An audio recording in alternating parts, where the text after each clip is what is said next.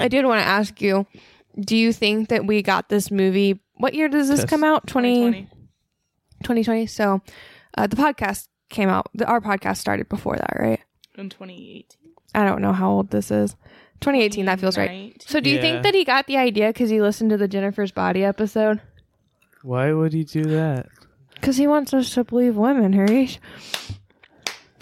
I don't know. Oh, that was a good setup. That was really good. Long road to get there. I was thinking about that whenever I was up there peeing. I was like, oh my god, wait. Oh my god, Sam, great zinger. There's one guy who believes women. It's Harish. Yeah. I don't know what you're talking about. Oh, you heard it here, folks. Harish does not believe women. What happened? What's Sam, that? I think you're getting gaslit. Oh no. This is his way of invisible manning. This is his man moment. The Jennifer's Body episode is Harish's man moment. Oh god. Of all the man moments to have, that's Awful. not a bad one. It's a, Wow. It's a man moment. Embarrassing. You should just I don't know. We should just delete the first year of the podcast. While I do First of all, agree with that sentiment, half of it is unlistenable.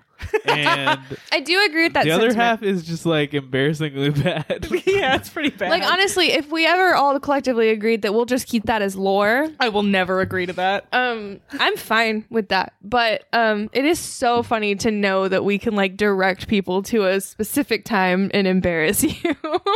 I know it's the most mortifying thing. I'm sure I said some of the foulest things that have ever been said by me Oh yeah. on air. I've said some bad, yeah. I refuse. We cannot delete the past. I don't don't agree know. with half of the stuff that I've said on this podcast. It's, if anything, it's a way to show that we've grown, but I'm embarrassed. I don't want people to listen to old episodes because I'm I'm different now. I'm mostly the same. No, I don't think so. We're similar people, but we're different. Yeah. Now my misogyny is much less ironic. That's me with my homophobia. Wow. Sam! I'm the only ally on this sometimes. It makes me podcast. laugh out loud. Oh man! I need to clarify. I changed my mind. You want? I agree with everything I said in the past. I'm the only ally on this podcast. Oh my god. If there's one thing Molly and I are gonna do, it's make sure we're canceled. Say something offensive. My mic sounds so weird to me. Yours? Yeah, just mine specifically. It just sounds I don't know. It's odd to me It that sounds you can off. hear, you hear yourself through your headphones. Yes. I think we've gone over yourself this. when you talk? Okay. No, I don't. That's why I say the most offensive things anyone's Do I hear ever heard. myself? Yeah. Do I listen? No. God, no. Sometimes when I talk, it's just blah, blah, blah. All day long. All day. Man moment. Speaking of man moment, I watched The Fall starring Lee Pace last night. I want to watch that so bad. It made me cry all over again. Is it really I've seen good? that 5 times I've now. never seen it. I wanna It's one of see my it. favorites. It's in my top 20. I had one of those moments a couple weeks ago that I feel like every person probably experiences. I hope once every few months, but I was like, oh shit, Lee Pace, man, you know, it was just one of those days I was like, oh Lee Pace, Yeah. you know. You just remembered he existed. I just remember how hot he is. Yeah. It just kind of Very comes good to you every looking. now and then. You're like, oh shit, Ronan the Accuser. I'll accept him for all his flaws. The Pie Maker. Mm. That is peak. We That still is need to peak watch man. that. He's in Twilight. Yeah, we he do. is. Oh yeah. He just shows I up. wish he was in Pirates of the Caribbean. not He know. belongs in there. If I could go back and recast him, he would have played Orlando Bloom's brother in Pirates of the Oh, Caribbean. I would have loved that. Yeah, me too. That would have been great. Me too. Beryl, refill Mr. Franklin's glass, will you? Now, when you get up there tonight, don't drink too much. Oh, don't worry, I won't. How about a whiskey and soda? Less soda than usual, thanks. And this is wine. To drink. Just a sip might improve your humor. Aren't you drinking? I never drink. No, I've had a couple. Come on, I'm not drunk. And an excellent vintage it is, too. But if you're implying that I'm tipsy, sir... And welcome to Tipsy Terror. This is a podcast where we don't talk about hot pirate men, and instead we talk about... Hot invisible men. Hot invisible men. Oh, We talk male about manipulators. male My manipulators. favorites. And this is a month that we're calling Man Moment. And you have to say it like that. Man moment. It's man moment this month. it's man Man moment. It's man moment with an exclamation point at the end. Man moment. Man moment. You can't just say man moment. You got to say man moment. When you say man moment, it's like, ew, oh, you're right, man moment. But when you say man moment, you're like, ah! It's Yeah. exciting. You need as much enthusiasm as Patrick Bateman talking about Huey Lewis in the news. But they should. Because not only is it a commentary on consumerist culture, but it's also a personal statement on the band itself. And a man moment. Oh! I was watching a show like 2 days ago, and Hip to Be Square was playing in the background of it, and I was like, it's everywhere. It is. Oh, bro, it's everywhere. I Once you swear know. to you, I swear to you, every time I shop for cassette tapes, I see Huey Lewis Sports. Without fail. People love to have that album on tape. Man moment. Man moment. Anyways, back to the. Yeah, we didn't say what movie we're doing. What podcast is this? But if you're implying that I'm tipsy, sir... This is Tipsy Terror, a podcast where we talk about horror movies and drinking if you want to. I'm Molly. I'm Sam. And my name is Harish. Man moment. Man moment. Man moment. Sorry, I gotta chill. No, we gotta let it ride. This is only funny for us. Yeah. And you know what? I think about that sometimes, and like honestly, that's okay. Yeah, it's fine. It's fine. It's Who fine. That's the cares? point. We don't Man care moment. if the two people that are listening to this have a good experience listening. Because we're going to talk about what we want to talk about. And today, we're talking about The Invisible Man, directed by Leigh Whannell. Woo! Our guy. Man moment. Yep. You can also say, like, man moment. Man moment. Oh, man moment. Man moment. All these mean different things. They do. And if you don't know what they mean, that's unfortunate. You're having a bit of a man moment. Man moment. Maybe you need a man moment. Man if you don't moment. understand. And yeah, we're talking about The Invisible Man. I thought the phrase, man mama. You say like you're French. Mama. Oh, mama. Oh, mama. Oh, mama. Mama to God, l'eau. some French person's gonna come kill us. Oh, promise. I'll take that fight. All right, that's fine. I'm mama to l'eau.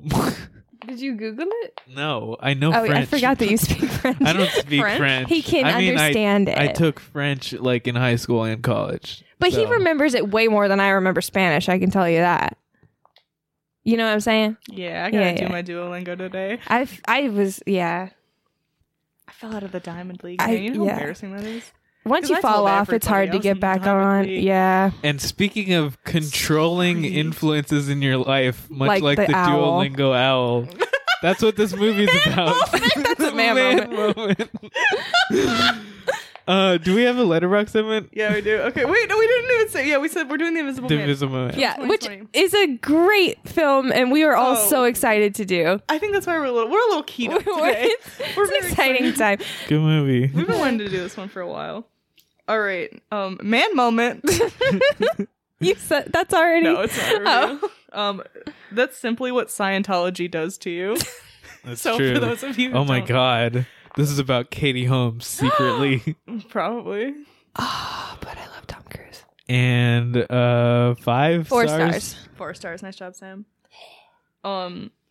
Seeing Elizabeth Moss hurt men is something that can actually be so therapeutic. 4.5. 4.5. 4 stars. Cat. There's only one thing worse than a Scientologist. A man. 3 stars. 4. 4 stars. And she should be allowed to do that. 5 stars. 5 stars. 4 stars. I Damn promise it. I didn't pick all 4s. It felt like I was playing pin the tail on the donkey on a cliffside. 4.5. 4.5. Hey, nice job. 4.5. Good job, guys. Wow, copycat. I'm a copycat. Would like one of those suits, please. Not because I want to fuck with people, but because I'm tired of being perceived. 4.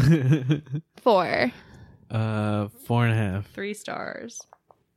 I'm just gonna say it because no one else will, but her sister deserved that for being so mean to the waiter. You know, I'm inclined to agree. Yeah. 4. 4.5. 3 stars. Damn. Lee Winnell, I'm free on Thursday. 4. 5. 4 stars. Whoa, where did the man go? The delivery 4. really did that one for me. 4. 4, nice job, guys. John Cena kills it in this. 4 stars. Man, I turn it up on Letterboxd. 3.5. 4 stars, nice job.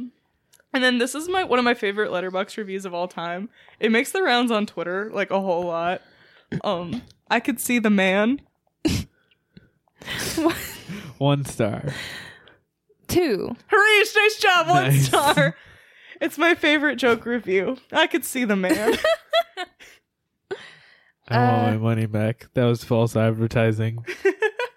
All right, great job, guys. Yeah, so that was The people reviewing Invisible Man. The Invisible Man. Which we have all already seen. This is at least second view for all of us. We saw it in theaters, Yeah, but not together. not together. This is one of the last movies I saw before lockdown. That's true. Yeah, Yeah, I guess It it was is in because it's 2020. 2020. Like around springtime. I actually think this 2020. might have been the last movie we saw. I can check, but I'm pretty sure it was. what? Hello, Whoa. man moment. Okay. Man moment. Every time there's a man moment, we'll honk a horn. And yeah, me and Samantha haven't watched it since watching it in theaters, but you've seen it a bunch. I've seen this movie. This is probably about the 5th time I've seen it. Wow. So there's gonna be a whole thing. I took a horror movies class Yeah. in college in fall of 2020, and for the final project we got to write a paper about anything, like any movie that we wanted, and we had to tie it either to there's like 2 conventions of horror that were like really specific. The uncanny, we had to write about the uncanny, or we had to write about abject horror. And I chose to do this movie and to talk about abject horror and like abuse as a boundary violation, gore and the abject and like the context of this movie, and also like the reclaiming and embracing of the abject as a form of like taking back power. And so I had to watch this movie a whole bunch to kind of like analyze and study and do all that. So I've seen this movie a whole lot, and it holds up every single time I watch it. This is one of my Yeah. favorite horror movies. Yeah, it's really good. I've been like foaming. I've been so excited all week to do this episode. I've been like foaming at the mouth to finally talk about this on the pod. I hate that I said the pod. We're gonna cut that. We're not gonna cut that. Probably doesn't matter. Anyways, So what was your essay like about? Like what was the thesis? yeah. I haven't pulled up. I can Nice. post it on our Twitter. I talk about so abject horror has a lot to do with like violation of boundary, like abstraction of yeah. meaning, like gore. So like think like Alien is a really big one for abject horror. And I wrote it actually in response to this famous horror and feminist writer Barbara Creed wrote about the dread. It's an essay called "The Dread of Difference, Gender in the Horror Film." No, the essay's called "Horror in the Monstrous Feminine: An Imaginary Abjection." Huh. And I think, if I'm remembering right, I think that was about Alien. So think like Interesting. bloody, Yeah. gory, like all like kind of boundaries are being violated. Yeah, because That's like like- the alien is in your body, Right. and also, yeah, There's So- like a sexual assault metaphor. Right. And how like femininity is kind of like implicit in that a lot of times. Yeah. I wrote kind of my like main points were like that abuse is a very traumatic thing, and it's like a very direct violation of like the boundary of a relationship, and how like the horror of that is taken to the extreme in this movie. Yeah, really kind of my essay was mostly about like boundary violations. Yeah. Paranoia and tension and trauma was a big point of my essay. I talked about the cinematography, which is a huge point, and we'll talk about it later. But the thing that this movie does the best, I think, of maybe any movie I've ever seen, is like how it uses a shot reverse shot when Cecilia, the main character, looks into empty space. Yeah. Because the invisible man may or may not be there, and we never know, and we don't get to know, and she doesn't know, and it works very, very well. And then I also talk about gore. The gore in this movie is really good. So it's not like particularly bloody at points, but there are points like when she's in the shower in the hospital. Yeah, that's so hard to watch, and it's not even that bad. No. The throat slashing in the two scenes, those are both pretty gross. Yeah. But then also like taking the abject and in a different way. So when she spills paint on Adrian in the house, like you see the paint in the sink and you see the paint like splattered all along the house, it becomes this like substitute for blood. Yeah. It's really like a cool effect to kind of have that be like a wow. Yeah. like how that's utilized, like a surrogate for the blood. Right. And then I talk about how there's like a turning point in the movie after she realizes she's pregnant. She chooses to kind of embrace the abject. So twisting the violation of boundary. There's a point where she goes into his home and his space. Right. She attempts to harm herself. Yeah.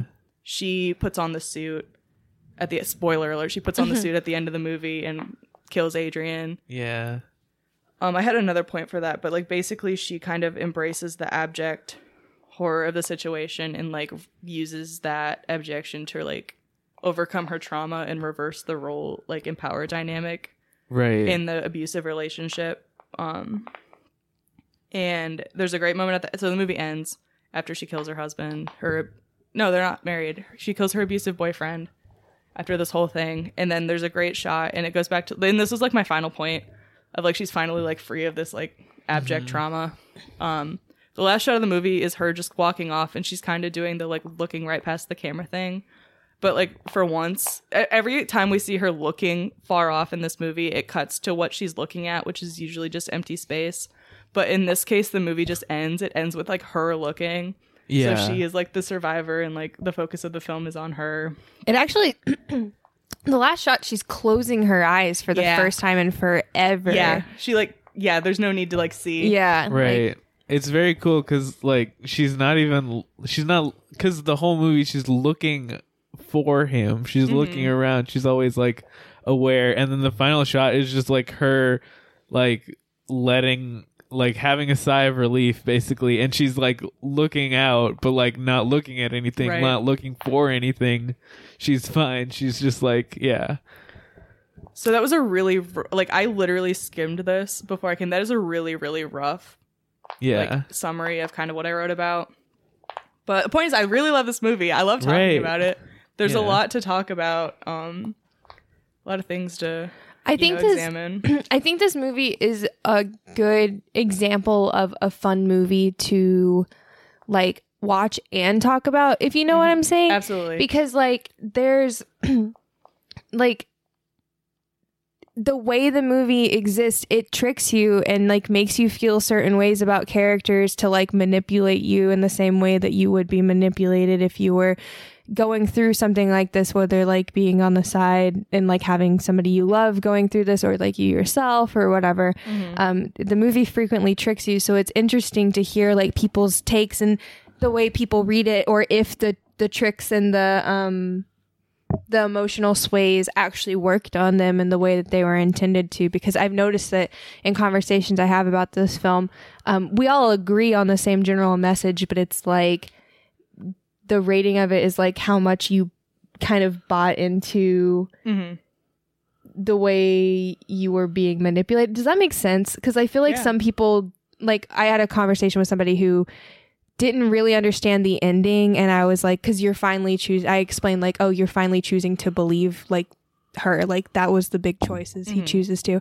And they were like, oh my god, I totally missed that. And then, like, the movie worked for them, all of us. You know what I mean? So interesting. Yeah, I just feel like people got different readings, like, feelings from it, if that makes sense. Yeah, because like it's never confirmed by the movie to the audience that he was so spoiler alert, at the end, twist, it's his brother who's in the suit at the end, and then like it plays out to where, like, I mean, I guess we should talk through the movie. Just go actually. through it. Yeah. There's a bunch of twists in the end that make you think, but we can start. So it starts out with her escaping. Very tense scene. Very good. Yeah, it goes on forever. And almost all of it has, like, no dialogue. It's very quiet other than the parts that are allowed to, like, stress you out. She, like, only talks once when she says his name to see if he's actually passed out, and then to the dog. Sam and I had a great point for this. So she, like, walks over to him, she picks up a water glass, but before that she picked up a pill bottle next to her nightstand. She swirls his water glass, and you see a little, like, something in the bottom, so it's, like, very clear visually that she drugged him. Yeah. And it is like a show don't tell movie, but Sam made the point, like, it's like it's like a don't like a show, don't tell, but don't at show. the same time we said don't show, don't tell, and it really is, because that's how the movie works. Yeah. But yeah, so she's sneaking out, and we're seeing how complicated it is for her to sneak out. Like, he has truly trapped her in this place, and you're learning this by watching her get around all of these things and realizing, like, how much she had to be thinking about and having this step-by-step plan out. And even though she did, stuff still goes wrong. What are you gonna say? And it's super effective. And Lee Whannell made the point, like, he didn't want to drop them in, like, us and as viewers, like, with a scene happening between her, Cecilia, the main character's name is Cecilia, and her partner Adrian. I agree. Yeah, that's a good choice. He wanted to do that just to kind of drop us in the middle of what's going on, and it works incredibly well. And it immediately makes you scared for her, right? And like, you're immediately on her side, and I think that's a good way to start, because this movie makes you, like, understand why people doubt her, but, like, you know, through it all, you're like, no, like, because that's making you feel what she's feeling, and it's so good. Right. Like, it does not let you get a chance to pass judgment. Right. Yeah. There's several things that it shows also, like it, so that introduces the bottle of diazepam. Yep.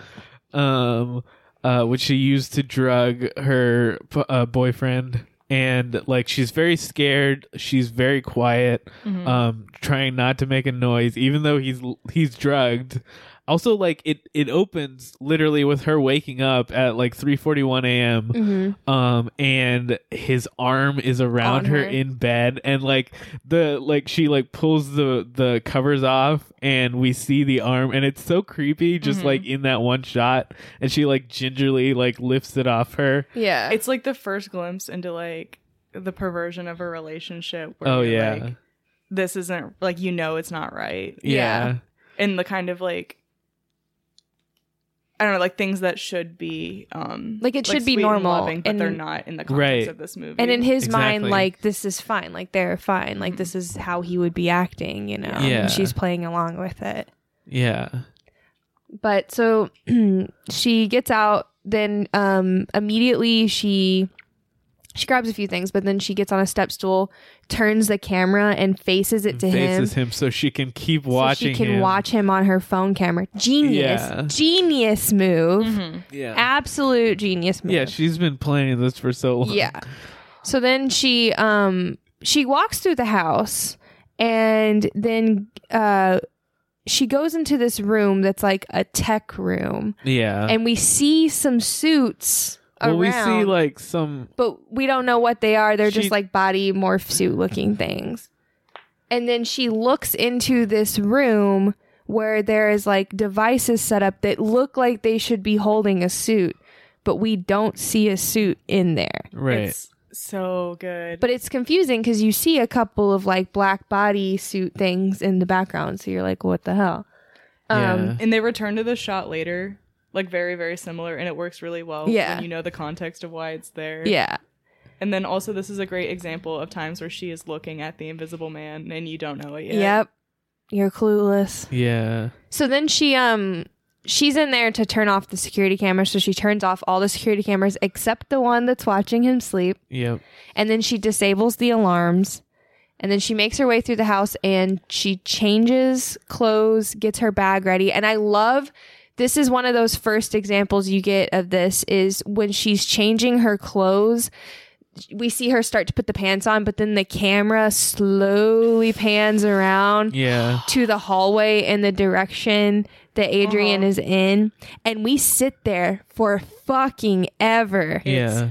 And just watch that. And then it slowly pans back and she's like ready. And like, I think one of the things that really works about this opening scene is how not frequently, but like we get several moments where we get to linger and get stressed and think, now is the moment he's coming. Now is the moment he's coming. And through all of them, she makes it out. Yeah. Up until, and then like the end, she's finally skipping ahead, she's finally in the car, and you get to like, finally, you're like, oh wow, I can't believe she made it after all those times that she shouldn't have. And then he crashes in, and I think that works so well. But this is kind of that first moment where you get to think like, oh my God, it's over. And it's done so well through the cinematography of this movie, which honestly, and it might be like the recency bias, but like, it might be my favorite cinematography in any movie. I think it works so well for like the story of this movie. Yeah. I think it's overall extremely great and has a lot of tools. There are a couple of choices he made every now and then that I was like, okay. But well, I'll get to those when we do. It's more of like we watched his Upgrade movie and I saw like a shot or two that I was like, oh, this is the same style he did in that one. Interesting. Anyways, we'll get to that. But like here is an example of cinema. Yeah. Absolute perfection. It's also just polite because it looks away when she's changing. Well, she doesn't. I think she's just putting that stuff on over. Like, I don't think she fully I don't changed. know. Polite. She It's does just like being fold polite. some clothes into We her are backpack being or something. respectful to this woman who we are choosing to believe. Because there is another scene later on where she changes, or at least she like is putting a dress on a hanger or something when it looks away in the house. Yeah, but Yeah. in that effect, it's different. I think It is, right, but it's also like looking away when she's changing. So anyways, she escapes. She like tries to save the dog, but sets off the car alarm. So of course he wakes up. She gets the dog's collar off of him though, and she like frees him because she's like, I'm not going to leave you with him. But then the dog's butt bumps the car, and it sets the car alarm off. So that sets everything into motion. She got to run. So she's She like escapes. sprinting out of the house. She jumps over the fence. This insanely enormous. So, did we talk about the house? Oh yeah, This on the house is like beach. literally fucking insane. huge It's so big. acreage around it. Your classic fancy rich person house on the beach. This is gonna be one of my recommendations, but it's like the house from Ex Machina in Yeah. terms of that's like true, modernist yeah. style, Or and in terms of how Twilight. big it is, and also in terms of having a big tech lab. Yeah, Yeah. that's So you true. automatically know that this guy's like really, really wealthy and like powerful and successful. And it's on this beautiful cliffside with a big, huge fence surrounding it. Huge stone fence, like 10 feet tall, like big ass stone fence. Maybe not 10 feet tall, but it's fucking tall. Yeah, she climbs over the fence Did and you then notice has to. she's wearing cleats to help her like Oh really? grip I on didn't to notice, stuff? yeah. I noticed that her shoes were cleats. I That's think cool. they, at least they were. If they weren't, they had some big ass tread on them. She has to run through a forest. Yeah, she had a also. flashlight. She had everything in her go bag. Yeah, and then she's waiting. She reaches a road and waits, but like her Unbearably sister's long. not there yet, and And at this moment too, she like turns behind her to look into the woods. Because there's Yeah. like crackling. Yeah. And then you linger. Another that shot holds where and there's it's so nothing good. there. And it happens like that happens, and you get on her on the road a little bit, and she's like, "Oh my God, where's my sister?" Yada yada. And then you get more of it, and then you get back onto the road, and then you see in the distance the lights coming, but they're taking so fucking long to get to her, and to the point where she gets impatient and she starts running up. And like, I'm so scared in this moment because I'm like, no, it's not gonna happen. She's not gonna make it. She's not gonna make it.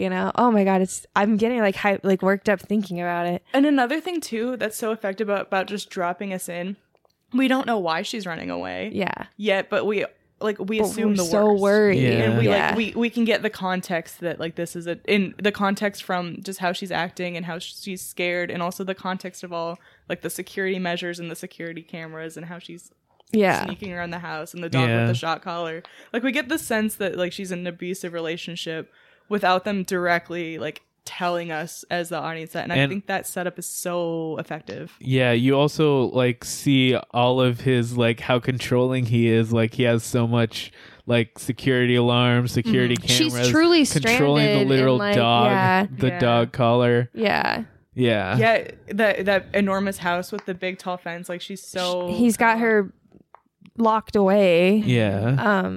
But yeah, I talk about this when people say like if they ask me if I've seen it, I always tell them like, yeah, this is a phenomenal movie. And then I say like the opening sequence is like seriously one of the best openings to any movie I've ever seen. Like I love this opening sequence so fucking much. And I always tell people that when we saw it in theaters, like it was one of those like movie going experiences that makes it worth going to the movies, because like I looked around and I realized how like already instantly upset and stressed every single person in the theater. Like you could barely hear them, like a breath was being held, like you could hear a fucking like church mouse, you know, like Yeah. It was insane. But I always think like I've rarely seen movies do that. Right. So her sister gets here, she gets in the car, but then they're like, they haven't moved yet. And Because she's like, what's telling her, going on? Let's go. And then like, there's a shot of just like seeing the passenger side door, and she gets in, and then like a shot through the window of the guy just running straight up, and he's like slams his hand into the window, punches it. He breaks it. Yeah, he punches Breaks it a through the bunch glass. and eventually breaks it. Yeah, it's very stressful. And like they're in the moments that he's punching it, the sisters are like, what's going on? And she's like, just go. And she's like, oh my God, what's going on? And she's like, just go. And then he breaks the glass and they go. Also, it shows her dropping the diazepam bottle, when she gets into the car. which he finds. We see him pick it up too. Cut to 2 weeks later. She's hiding out at a close friend's house. What is She's that gonna guy's jump. name? Push her away. Yeah, I'm gonna pet her a little bit. What was that guy's name? I don't remember that guy's name. Luke? James. James. Yeah, it was James. James, and he has a daughter named Sydney. Which we never actually learn, like, how do we know why she knows James? Like, We how are don't. they? Oh, right. Sister's like former partner, or, like, Really? boyfriend. That's what I got. Oh, really? Yeah, I mean, there was some. But you never really see the sister and the Flirty. daughter interacting with each other. Yeah, and also. I think like they used to date and then don't anymore, but they're still friends. Maybe. Actually, I don't know. I want to look into that. I well, feel like I it was just tells curious us. because what a detail about it that makes me curious is the fact that he's a cop and like Yeah. that she was able to keep in touch with him, or at least like was able to get out to him, because you'd think that that guy would be somebody that Adrian would not want her at all having contact with, you know? Yeah. Well, the whole thing is he doesn't really know about it. Right. It says he's her best friend. Oh, so they've just known each other for a really long time. Yeah, I guess. All right. Yeah, I don't know. Well, that explains why he believes her. She's also so too afraid to leave the house because she's literally afraid of how powerful Adrian is. Yeah. Like, But yeah. she's convinced that, like, she's not free. But her sister shows up and tells her, surprise, he's dead. And then, but in the conversation, we find out that like the sister hasn't seen her since that night, and she won't really talk to her because Cecilia's trying to keep her sister safe because she's afraid that Adrian... No, she's hiding still from Adrian. No, yeah. She's trying to keep her sister safe and not involve her, but she knows that if her sister comes to her, that Adrian could follow the sister, so she's Right. just keeping her out of it. No, but that's also hiding because Adrian doesn't know where physically where Cecilia is. So if he just like watches the sister, That's what I said. I said she knows that it's not about keeping the sister safe though. It's keeping herself safe. She cares about her sister too. Yeah, but like more importantly, it's just like so that Adrian doesn't find out where she is. Okay. Because like Adrian already knows where the sister is. Like it. I know. Whatever. Anyway, moving on. He's dead, and he's giving her $5 million in his will. And her brother, his brother is a lawyer. Yeah, his brother runs the handles all the trust, and they go into this basically assuming that, you know, if they want anything, they're not going to get anything from it, and like they obviously don't want anything to do with Adrian, but they assume the worst, and then he ends up giving her a shit ton of money. Right. But with the rule that she can't commit any crime and stuff like that, but like other than that, there's like no strings attached. She'll get it $100,000 a month for like 4 years or something like that. Yeah. And yeah, so she like starts like a bank account for the daughter, for Sydney, for her to go to college. She's giving her $10,000 a month. And then there's this whole bit with the ladder. She like pretends that her gift for the family is a ladder, a new ladder, but also the ladder comes into it later on. Yeah, like it's a good setup for getting into the attic later on. I mean, it's a fun little bit that like a loved one would do to like gift you with something, you know, it's believable. But like the important thing is we've got a ladder in the house, and that's what we really need to remember. Are we talking about the plot point ladder? Yeah. Yeah. That ladder comes in a big way. So this is when we start to feel like maybe there's someone there. There's a lot of this is a shot where she changes. There's another shot of where she's changing and the camera looks away. She's unpacking clothes. Like she's been shopping, and she's like getting everything like put away and getting ready to settle in for the night and stuff like that. Yeah. And she's just, first of all, she's doing this so slow. Like the way she's like pulling out a single like dress from a bag and then walking across the room, hanging it up, putting it on the rack, walking all the way back, next bag. Like I would like come home and rip them all out, stack them, and just, you know what I mean? Like her method, and obviously it's because they're trying to go slow, but it made me like laugh in that moment. And then she also like seems like she's getting the feeling that someone's watching her. She's getting creeped out, and we linger for a while, and then she turns around and she like looks, and we get that empty shot again. Yeah. Of like there's nothing there. So the next morning she's making breakfast, cutting stuff, and also cooking on the stove. And then that will be important later. Oh my god. James comes in and he's like about to go to work, so he leaves, and then she goes to get or wake up Sydney or something. And so she leaves, and the knife falls to the ground out of nowhere, and but it does not hit the ground. It doesn't. Oh, it's so good. That's so good. And the heat gets turned up on the stove. But it's like gradual. Yeah. Like you see the flame go bigger and bigger, and you see the smoke get bigger and bigger, and then eventually it catches on fire. And so this is great. Like this is before we even have like a sense that like there's You're really far from your mic. This is before we even really have a sense like in the context of the movie that there's like Adrian is after her as the Invisible Man. Mm-hmm. So like this like grounds us in the reality that she is telling the truth. Yeah. I'm curious to see what the movie could have been like if the audience was also unsure until the hospital scene. Right. I'm not sure. When other people reveal.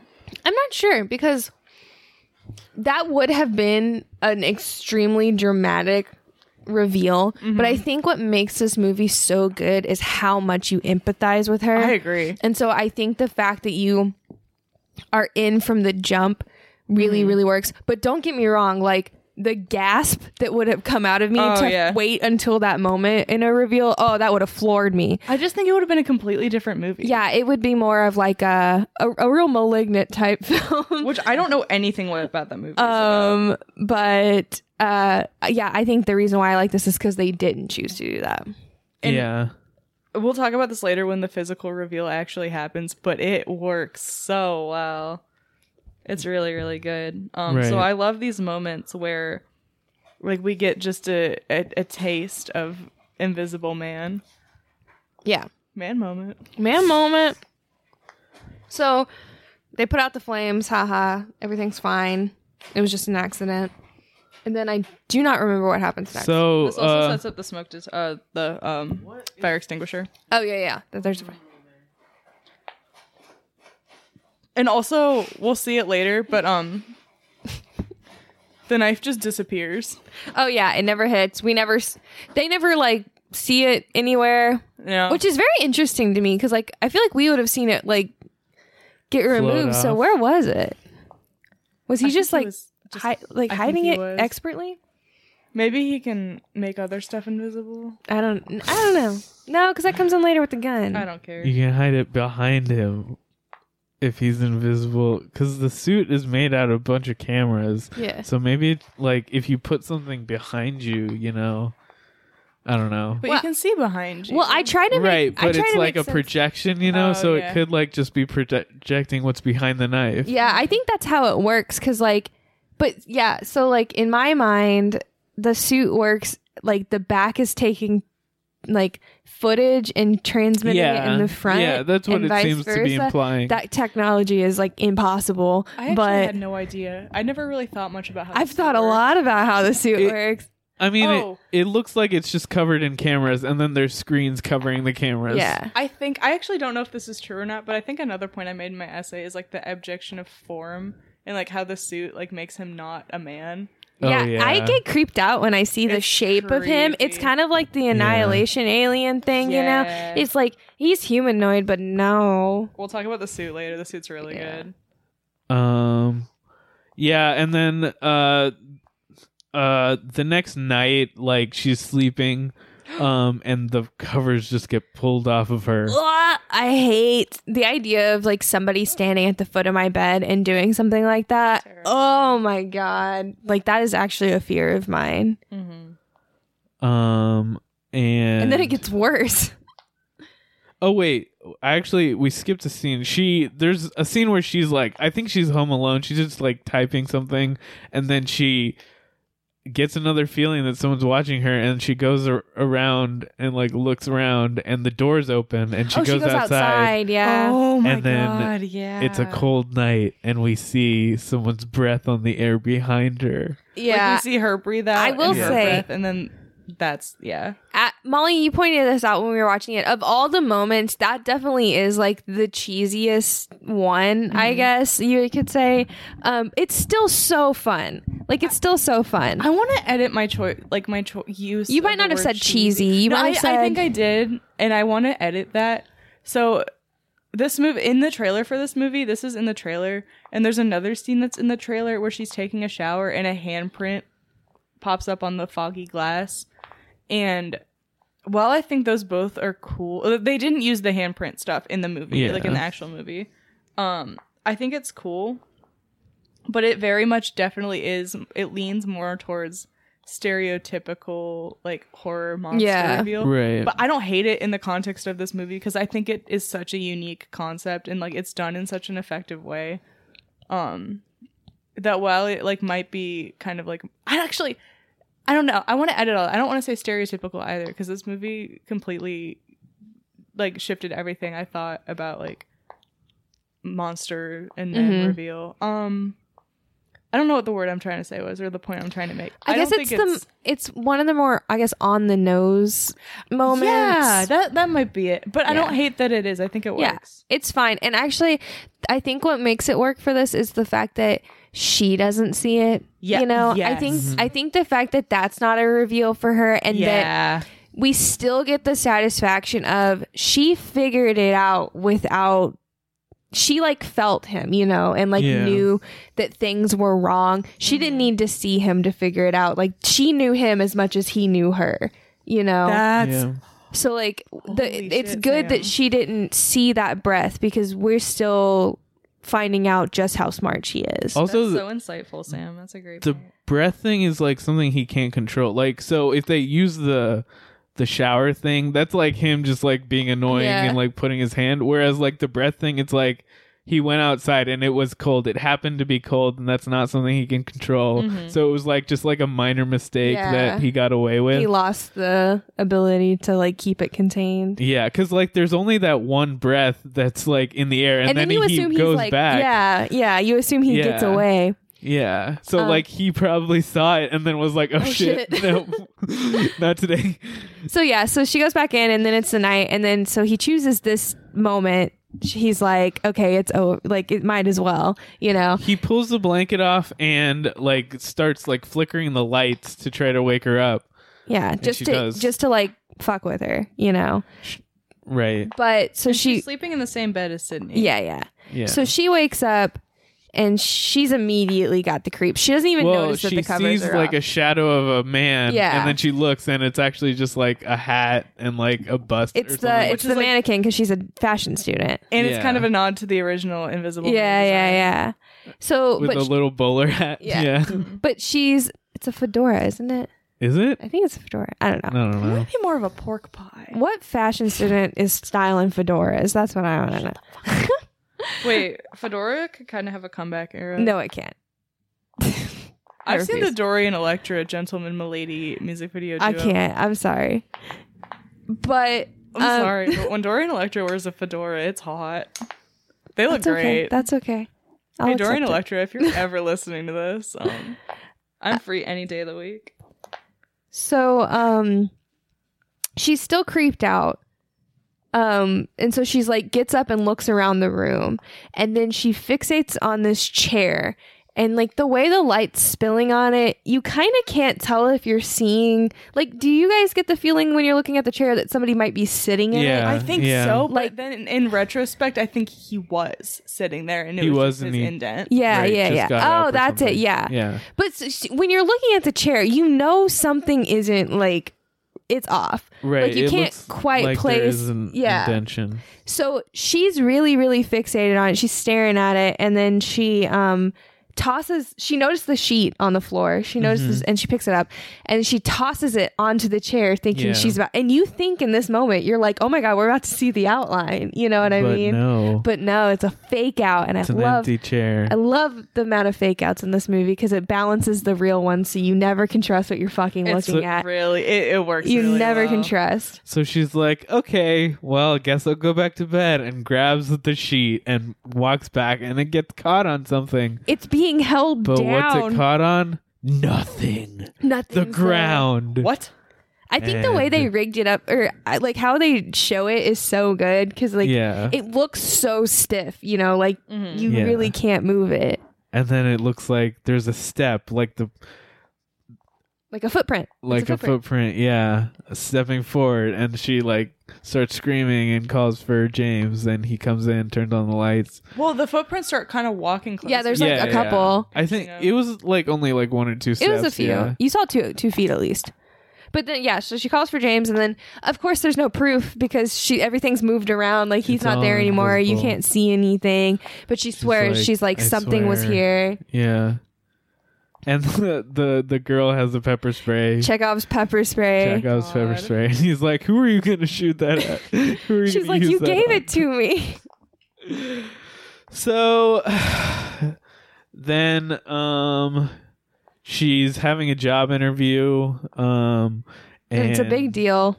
She goes to show her portfolio, but there's nothing there. It's missing. Just a slight touch on the job interview. I think it gets a chuckle out of me that she's doing this like interview and the guy hits on her, and then she just kind of like swallows it and moves on, and that like makes me chuckle because I'm like, God, like classic, you know. It works really well in the context of the movie too. And it's not even like over. It's literally like, oh, is there a rule that all beautiful women have to go to Paris for? It's just like one line. But it's just so like, ugh, you know? Yeah. But then, so she gets really embarrassed because her work is not in her little portfolio thing. And he's like, oh, it's fine. You can just send it to us later. But this is what like makes her think like, no, like. Well, and then she faints. Yeah. Well, she has that moment of like, oh, this is happening. And then she starts to get dizzy. And I thought she was having a panic attack. Right. Yeah. But that's she what wasn't. You think at first, yeah. No, instead she finds out she was massively drugged. With diazepam. Yep. But she doesn't find that out immediately. No. She goes to the hospital and they do a bunch of like checking on her, and then she goes home.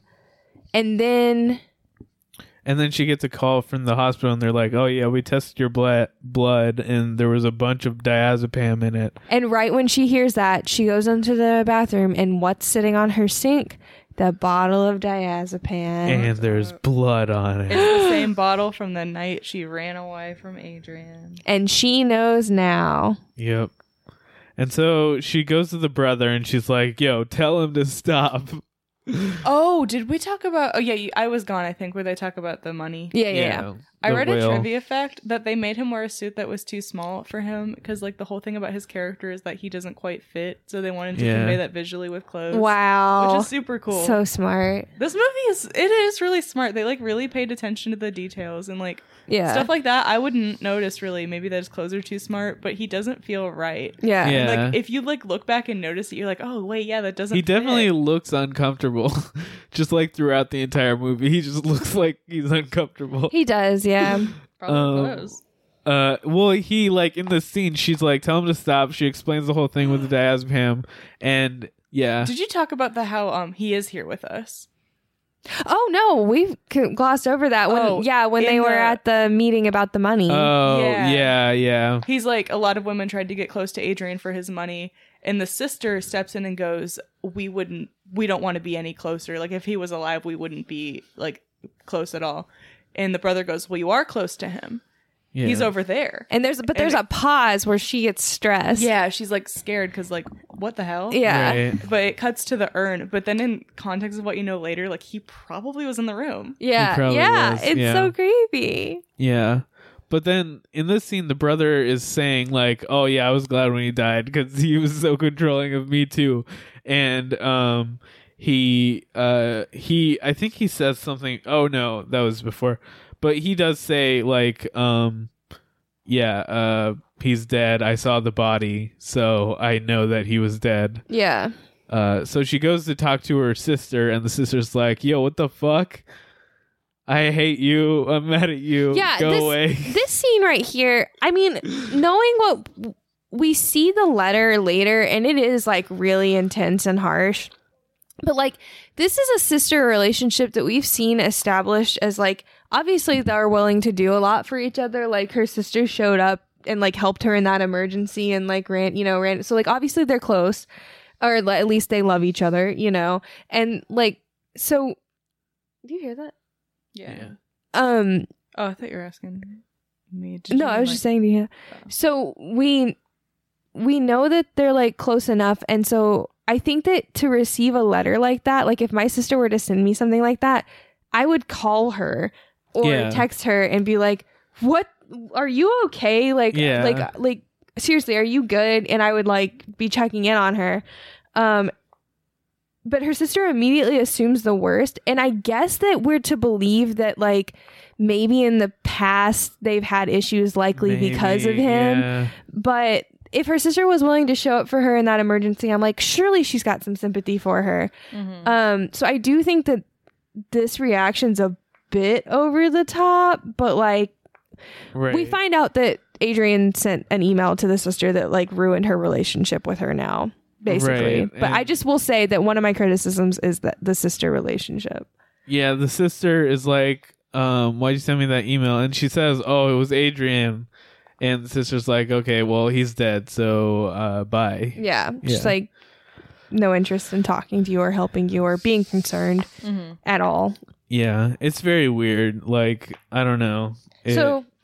It doesn't make sense. We cut to her crying on the floor, like devastated, laying in the dark. She's having the worst day ever. Worst day ever. Worst day ever. I want you to have the worst day at work ever. And then, what's the girl's name? Sydney. Sydney comes in and she's like, "Hey, like, Let's how have a about girls' let's have a night." girls' night? Let's make you feel better. We'll kick my dad out." And then Bam! she gets smacked. Yep. Like smacked. And the way it's done is like they are like cheerfully getting up off the floor, and Sydney's looking down, like about to, you know, pick herself up off the floor. So she's looking at her hands, obviously. And Cecilia is not even that close, but like the way Sydney's looking, it's plausible that Cecilia could have smacked her. Yeah. But what we see is nothing hit her. Right. Like she gets knocked. And they're both looking away, so like Cecilia doesn't even notice at first, and then she like looks over and sees that she's hurt, and she's like, "What?" Yeah, she's like, confused. She doesn't know, but like her nose is bleeding. But yeah, Sydney thinks that Cecilia hit her, and I think she she calls gets her her hair dad. tugged a little bit too, doesn't she? Maybe that's late. I No, don't that's later. That's later. remember. So yeah, she freaks out and calls her dad.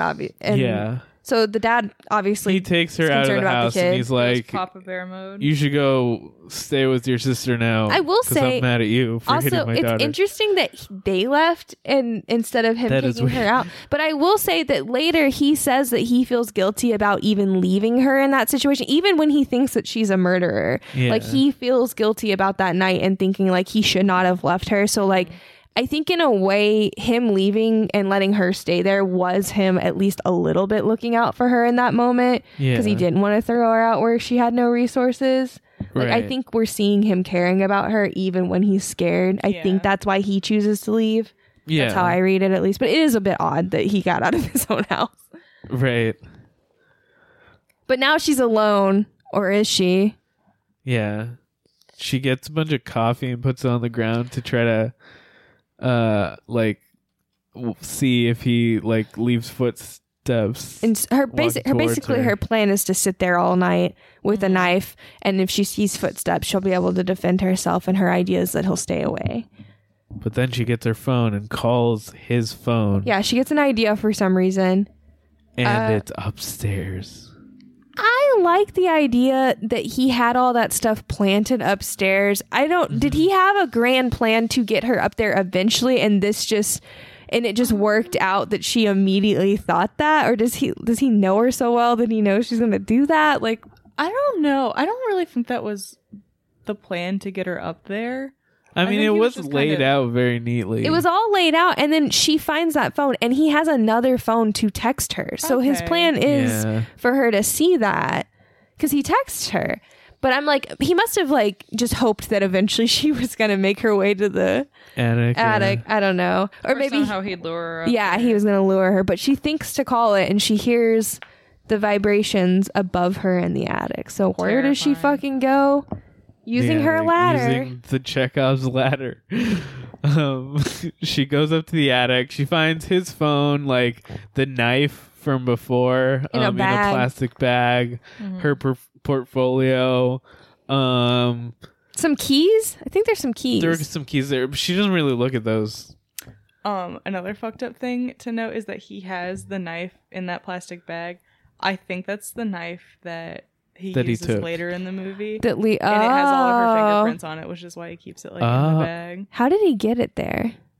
Who's to say? He just took it with him behind his back. Behind his back. I think he's just kind of roving around in the murklins of the night. I don't know why, but in that scene later, I always assumed that's just a knife he picked up from the table. But like, why would that knife be on the table? Like, Yeah, that that's is true. that is I the also, knife like, later. When we saw that scene, I was like, "Oh, I guess he brought that knife." Yeah, like I never put two and two together. That's definitely the knife Yeah. because she would have brought that from home to meet her sister and kill her. Yeah. Good point. But yeah, so this is where it's revealed. It's all revealed. Like a really tense scene where she's exploring upstairs. Lots of cuts back, like there's nothing there. And then she goes and she hears something. And then she goes and looks down. Well, she gets a text the on the ladder. phone that's like Yeah. surprise or something like that. Yeah. Which is important for later. Does she I don't know. She knocks over some paint. She and throws the paint. She throws the paint. Because she's pure. And this is another. I love this shot in the movie. It's like a shot looking up at her, like in the attic hole, Yeah. peering down at the ladder. And then you get the reverse of what she's looking at, where she's looking down the ladder. You know, that's when she throws the paint. And because it's she gets so somebody's there. quick. Like it goes from the shot below to that shot where she's looking, and she almost immediately throws the paint. So it's really effective. Yeah. And he gets covered in paint and there's a man there. But that's like also fast. It cuts super fast. But Yeah. it's not quite a man. It's kind of just like a humanoid shape. Scary. So does she like kick him? Like somehow he drops. Well, or I guess he's like, running away. Goes 'cause he needs to away. cover it, Yeah. And so she follows the paint, and it stops. Like it. Well, stops. she gets out of the attic because he knocks the ladder down to trap her up there. But I love that she like drops the knife. Like she's smart. She knows Yeah. not to hold on to the knife, you know. And then she like I love watching in movies for some reason people crawl down and drop. You know, that's so entertaining to me. So she, you know, shimmies it down there, and then she gets the knife and goes and she follows the paint. Yeah, follows the paint, but like it stops. So she just like explores the house, and then hears. This is what I was talking about with Abject, where like the paint is like the surrogate for blood right. splatter, because it's like white paint that's all over the house, but it looks like just a trail of blood leading Yeah. to the sink. And in the sink, like when people when they wash up and they leave their blood in the sink in movies and stuff, same effect. You get the Yeah. white paint lingering. And that is also reminiscent of Alien too, and that's the point they make Yeah. with the Abject with blood, where the android bleeds like white instead Right. of blood, and it's really gross because it's like not quite human. Yeah. So she goes. We hear the faucet turn on, and it scares you. It's loud, and then she goes in there to and she finds she sees all the white in the sink, and then this is when they fight, right?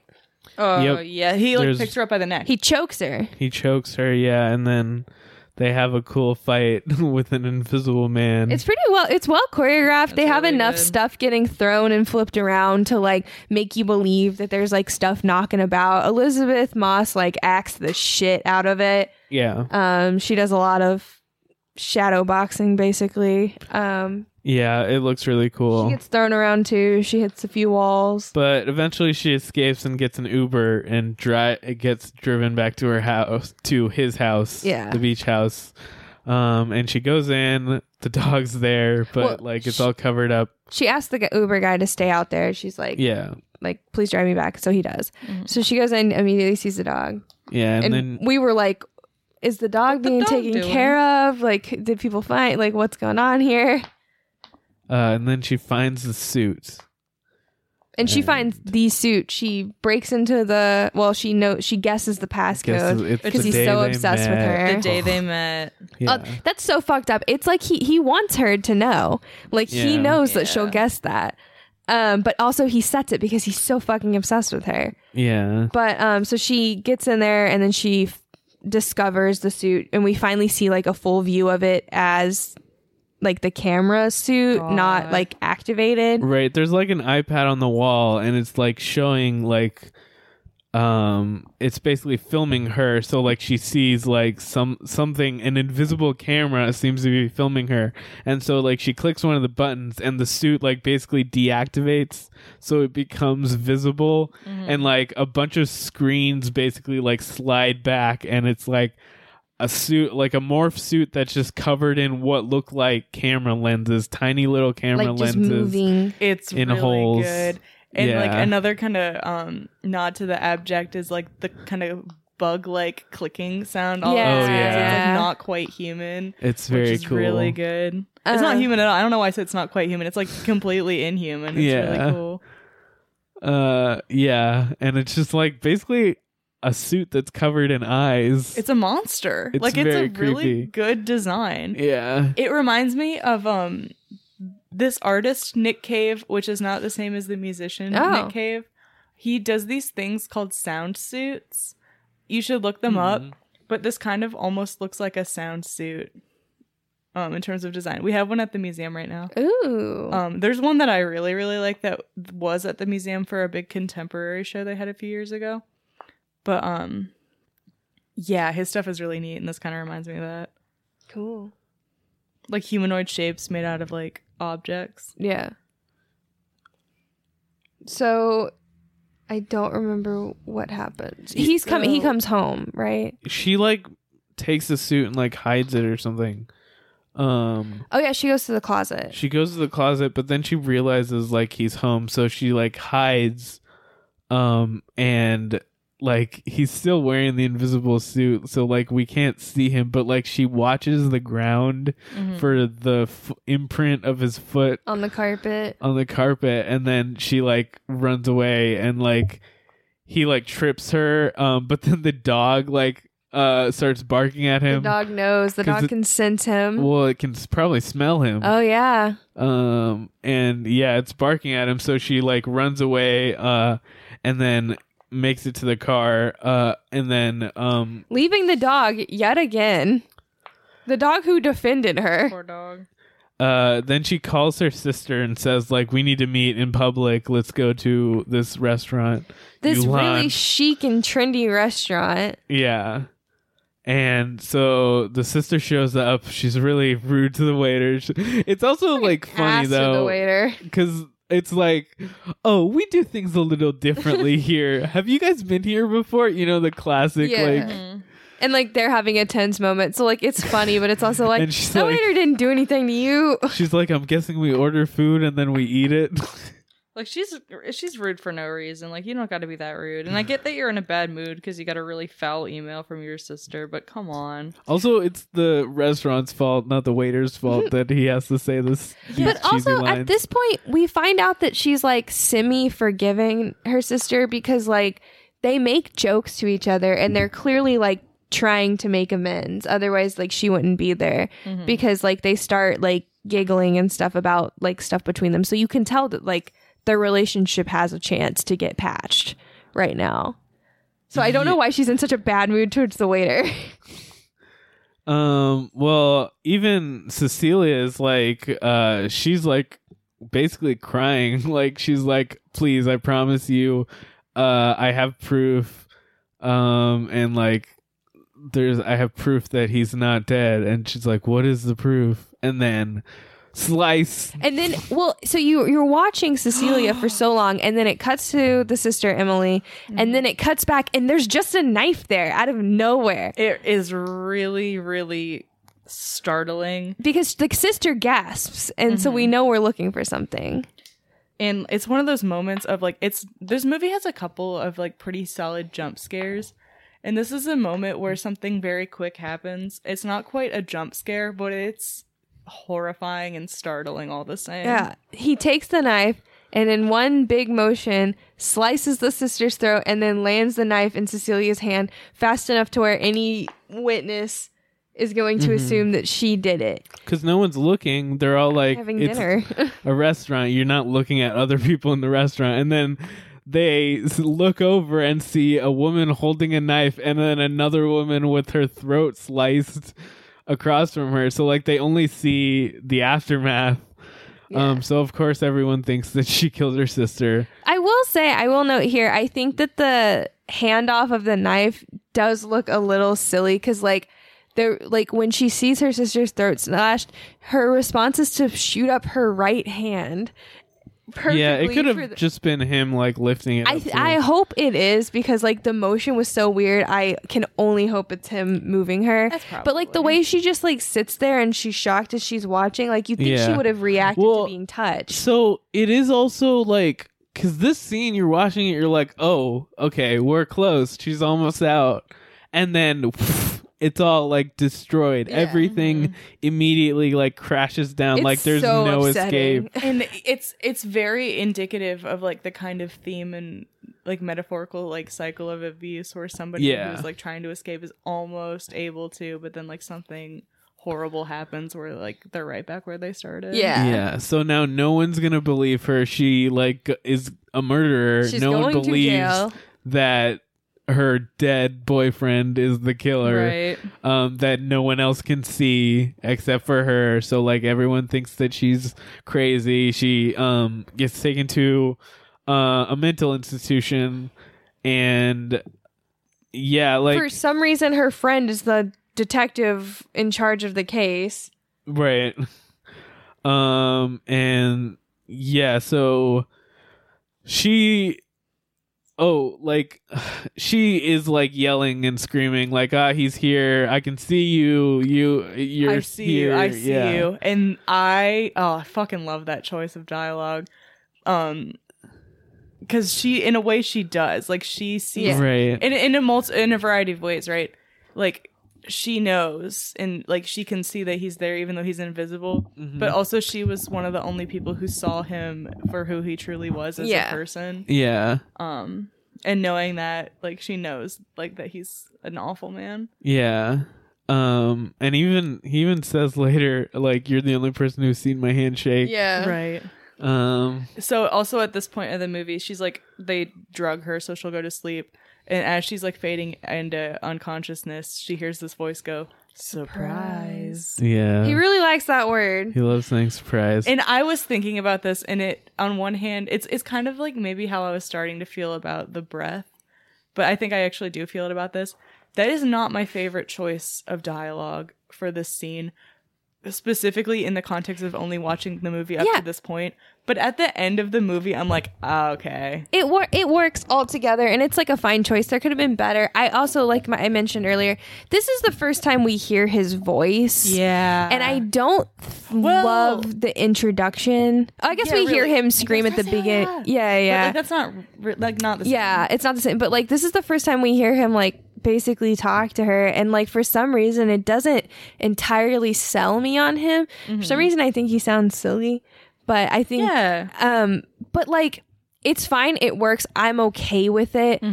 I also think though that if we got the messages from him in like a different way, like obviously he can't write stuff down because that might be proof, or I guess, but like some other ways to reveal it to her, and then the first time we actually hear him speak to her is that scene. I think that would have been like way worse, because like that would be our introduction, and you kind of sympathize and worry for him a little bit in that scene if you're like the right person, you know what I'm saying? So I think like it's more to trick you. I agree. I also think I would have had less of an issue if surprise had not been the text that he sent her. Yeah. Oh yeah, he's already, it's a motif. I get that, and it does come full circle ultimately in the end. But in this moment, just that one isn't. It doesn't 100. I'm not 100% on it. That is maybe one of my only critiques of this movie. I do think this is a perfect movie, but. Yeah, I mean, it's also like right as she's like fading out, so it could be just like a hallucination. So like from the audience perspective, you know, like we're not sure that was there actually someone who said that, or is she not believe her? She fading out? Oh, I believe her 100%. And I think like the reason they hit the surprise so much, like seeing it just once in the text, I don't know if you're gonna remember that at the end when he says it. No. So, like, hitting it, like, the second time is just making sure. Especially because he says it the same way. And literally, like, the end, that one word is the only proof that we have that we as an audience have that it's him. Yeah. You know? So, yeah, no, in that sense, I'm like, yeah, it worked. Right. It's just cheesy, kind of. Yeah. For you. I mean, that too. And then, like, also just... So later in the parking lot, in like a little while in the rain, he says stuff to her also there where he's threatening people. And I think that like, if we wouldn't have gotten the surprise, and I think that's the next scene where we hear him speak, right? If he would have just like, because he threatens to hurt Sydney, he could have like shown something to alert her that Sydney was in danger, like even just like a picture or something, You just want the Invisible Man also to be a silent man. Well, not silent, but just up until we meet him, because then like you're truly forced to believe her that it was him in the suit, because we're hearing his voice. Yeah, and so but like I know that the brother one surprise, also sounds like similar enough. I guess and that's kind of what they're banking suit on. Voice is it is kind of modulated. It feels a little bit, yeah. I think that's why I think he sounds silly. Yeah, because I think he sounds different in the suit than he does. Yeah, in the real world. Yeah, a little bit. But anyway, so that's why I'm saying. I'm just saying real world like is British. I just think like we would be forced to believe her more if we heard him less. Yes, that's just my thought. But it still works. It's still fine. I like how it loops together. Let's just speed through. She finds out she's pregnant. And then but another point she had brought up earlier that Adrian had always wanted a baby, and that she knew. Did you talk about? She knew she was trapped forever if that happened. So that is the turning point where she decides that she has to leave. She had been taking birth control, or at least she thought, because she's shocked to find out she's pregnant, because that's like not possible. She's been on birth control. And then the next scene, the lawyer brother shows up and he's like, yeah, so we're taking away the money because, like, you know, you're a criminal and also you are not mentally able to Handle trust. it. And also we know you're pregnant and, what's his name? Adrian knew he replaced your birth control with fake birth control. Like, so you're you're a actually fool. double. Your birth control was even more controlled. But also, Adrian's alive, and if you Want just out of agree to this, have the baby, you know, this will all Yeah, go away and just- go be with him. And Say that you'll be with him. she sits and thinks for a long time, and we watch her like mentally work it out. And then she throws his files on the floor, so he has to pick them up. And while he's doing that, she grabs a pen out of his suitcase and tucks it in her sleeve or something. He's like, I'll give you 3 days, and then he leaves. And then she gets some, like, she notices there's like sticky tack holding a paper to the table. So she pockets a little bit of that for later. And also the news is on TV. And there's a it's playing thunderstorm. the forecast. The perfect storm, perhaps, of all of this coming together. Yep. So cut to that night, her room's getting inspected. Yeah, they find nothing and then they leave and then she runs into the bathroom where she has hidden the pen like on In the top of the shower. doorway. Yeah. And then she like stabs her wrist with the pen and starts Well, she says like she like announces that like she's not gonna have his baby Yeah, or something. She's not yeah. gonna let him have that. And then she stabs the pen into her wrist. and then he reveals himself. And then she's like, gotcha. And she stabs him with the pen a bunch of times. Yeah, and the suit stops working correctly. So it starts like, this is where the suit starts like flashing. And even when it's invisible, you can kind of see You the can still see the outline. outline. Right. And I gotta say, I love the glitchy suit effect. It's so good. It's, yeah. To me, it works because like I think that it gives us enough of a balance to where we see some invisible action, but then we see some some physical stuff. So like and it's also a good like mix. menacing. Yeah, it's upsetting because the suit again is like really fucking horrifying on its own to look at. You're watching a monster show up out of nowhere, like every Exactly. little couple seconds or whatever. Yeah.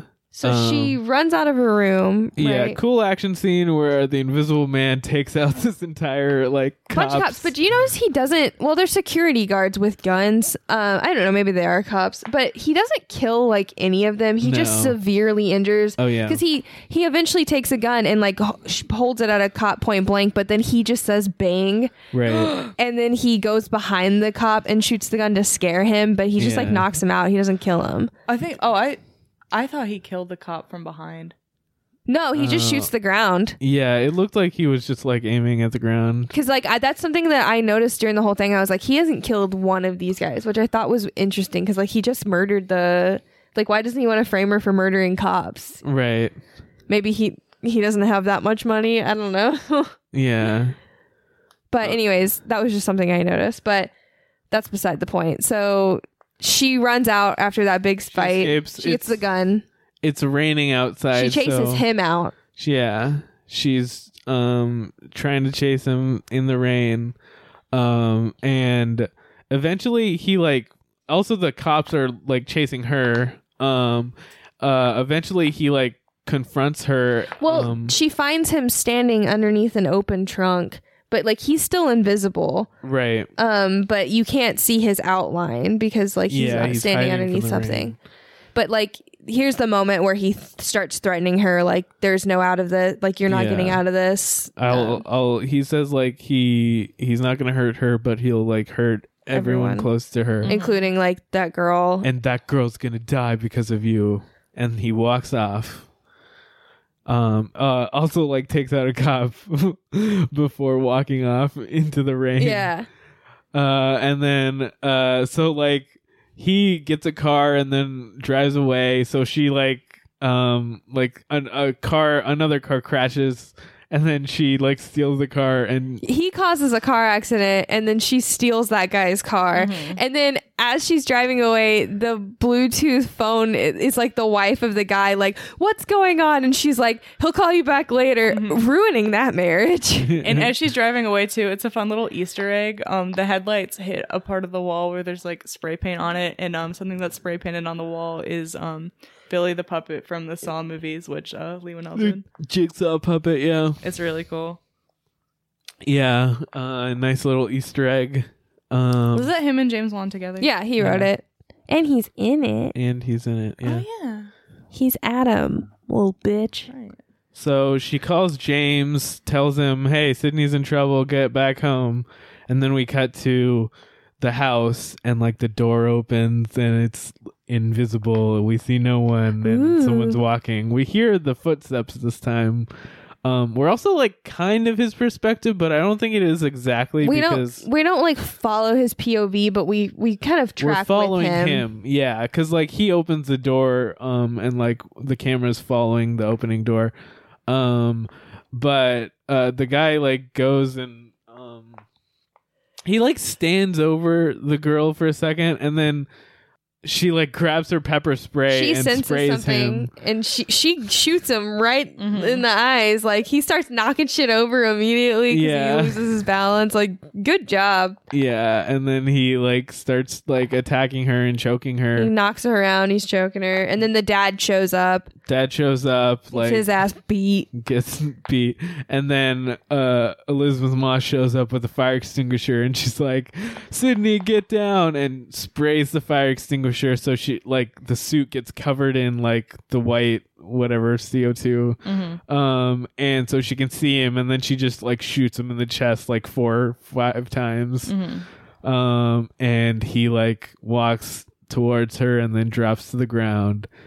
And so she crawls over to him and like goes to pull off the face of the suit just to like get confirmation that it's Adrian, the one tormenting her.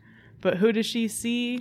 The brother. It's Tom. the brother. Do you know what I just realized is like we were joking around during the scene when he was walking around about like, oh, we hear his footsteps and stuff, but it's like, is it because it's the brother and he's not like God. Not as careful and like this isn't as big of a deal, or like Holy trained, he hasn't been shit. practicing, like that's why, because we were joking Yeah. that the suit does Probably. it, but like the actions are different, the brother is different, like he doesn't get through that room without Sydney noticing he's there. You know, like she feels that he gets pepper spray, you know, so it's like, not that like Adrian is perfect, like we've seen stuff go wrong for him too, but I do think like maybe that's He's, why yeah, like much more planned. yeah, so that's just an interesting thing I thought about. But yeah, so like the brother was in the suit for this one. And then we see like a Or all of montage them. of a SWAT team like breaking into Adrian's house and then finding him like tied up in his basement, like really dirty. He was like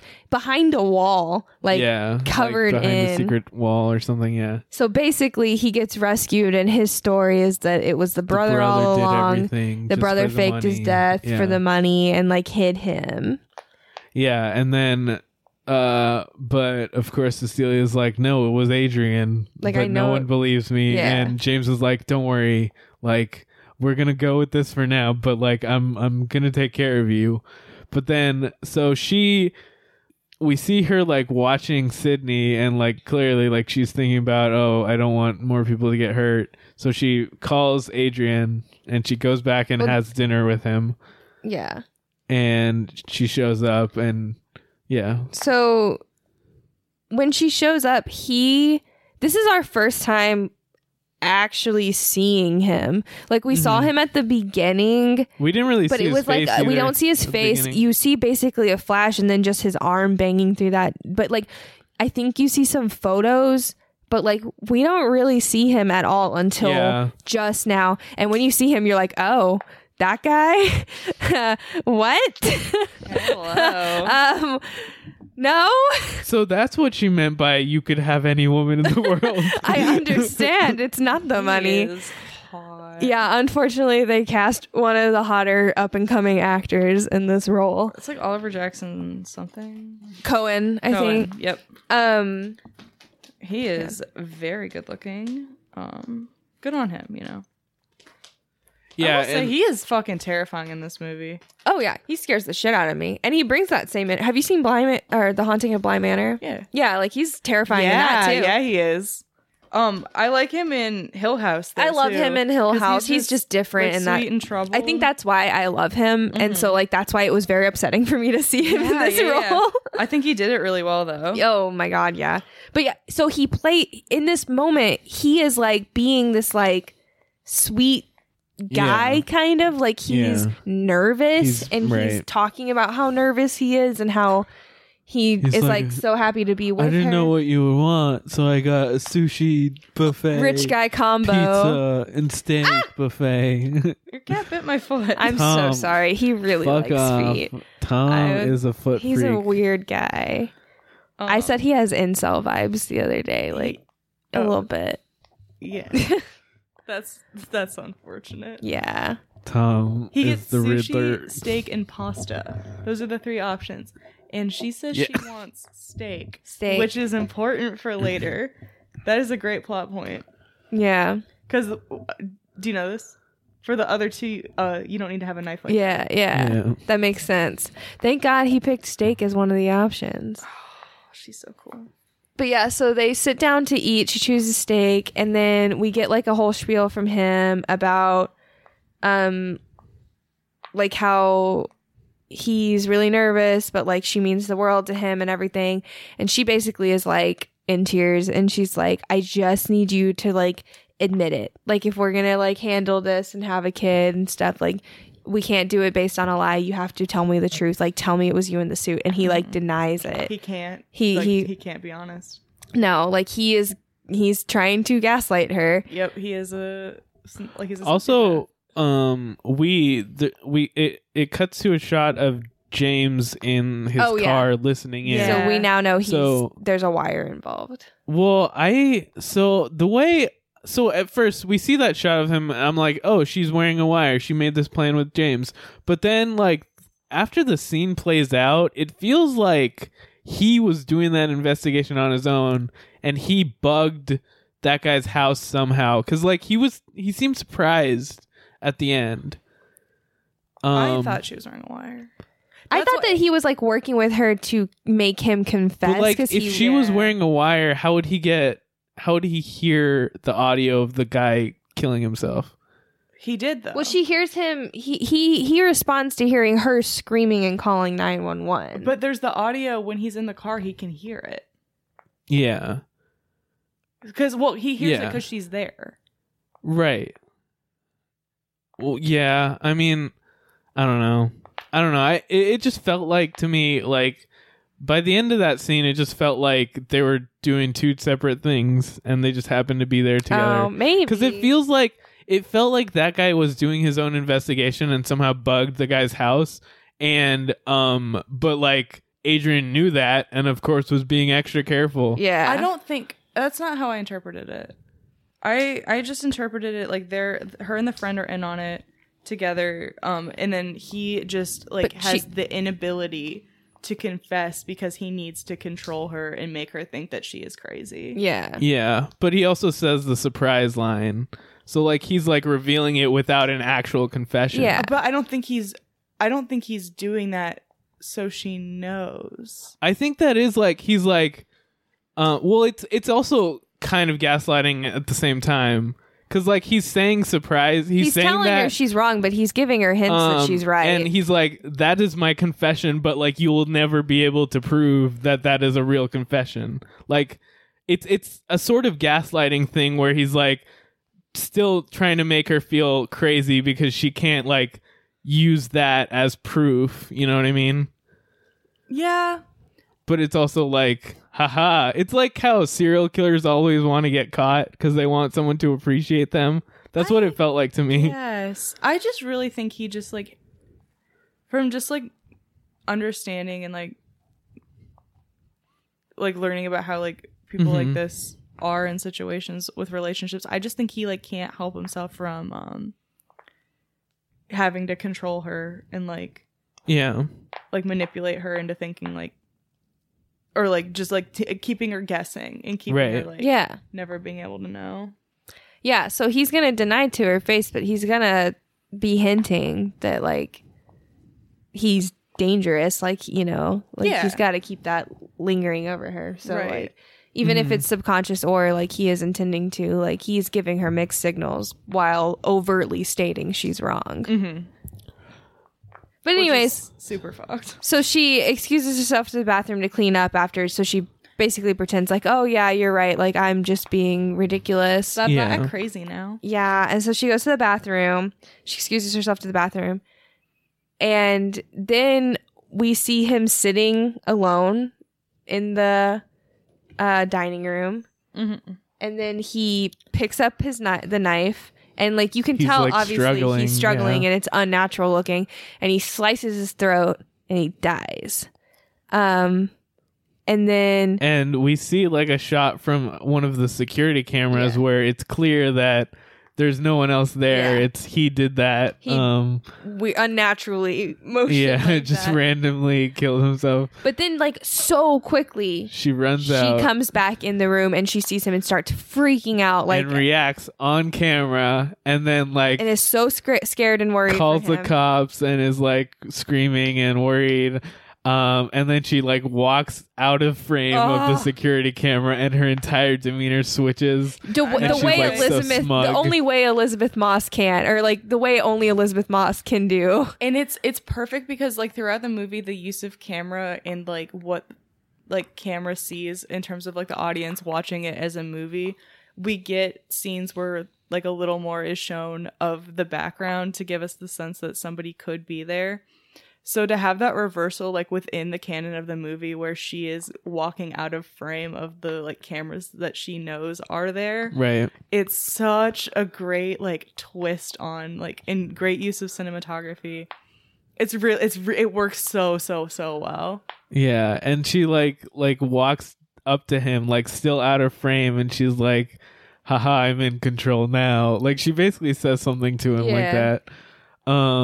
But also, so this is another thing that makes me think that like their investigations were different, is because like if she was wearing the wire, she wouldn't need to call the cops because she'd be like, oh my god, he's dead, and call him in I through guess the unless wire. she's playing a character that is so scared and freaked out that her immediate thought is call 911 for an ambulance or something. Well, also he probably can't be there. They probably like really legally can't. They are probably doing being that. shady. Yeah. So it's also probably also to cover her own ass, so they're not like entrapping him. Yeah. I guess. Or Because something it's not like that. she's hiding it from him. Like the immediate scene after is she walks out, she's got the bag in her hand. She's still calm, like she's not hysterical when he runs into her. That's true. And she- yeah, and I guess she does ask him. She's like, "You heard it, right?" Yeah, she's So like, yeah, she doesn't know that he's there. she's Okay. like, you heard what you needed to hear. Yeah. She basically lays out that like he killed himself. I was not in the room. The cameras saw me freaking out and proved that I am not in the room. Like she was like, Yeah. I called 911. So she basically reviews And he like sees- everything that's set up here is saying he killed himself. You understand? You heard he definitely killed himself, right? Yeah. Um, He sees the suit in Yeah. her bag. he knows she's done something. And I mean, Yeah. even just from instincts, he wouldn't even need to see the suit. Like, he could be very suspicious that she's done something. But she lays it out to him. She's like, I am asking you to believe me. Yeah. And like, you know, like just don't go digging any further. You heard the proof, right? That was real. And he chooses to know that like she was right. He's choosing to know that she found the proof she needed to know that it was him Right. and to be justified.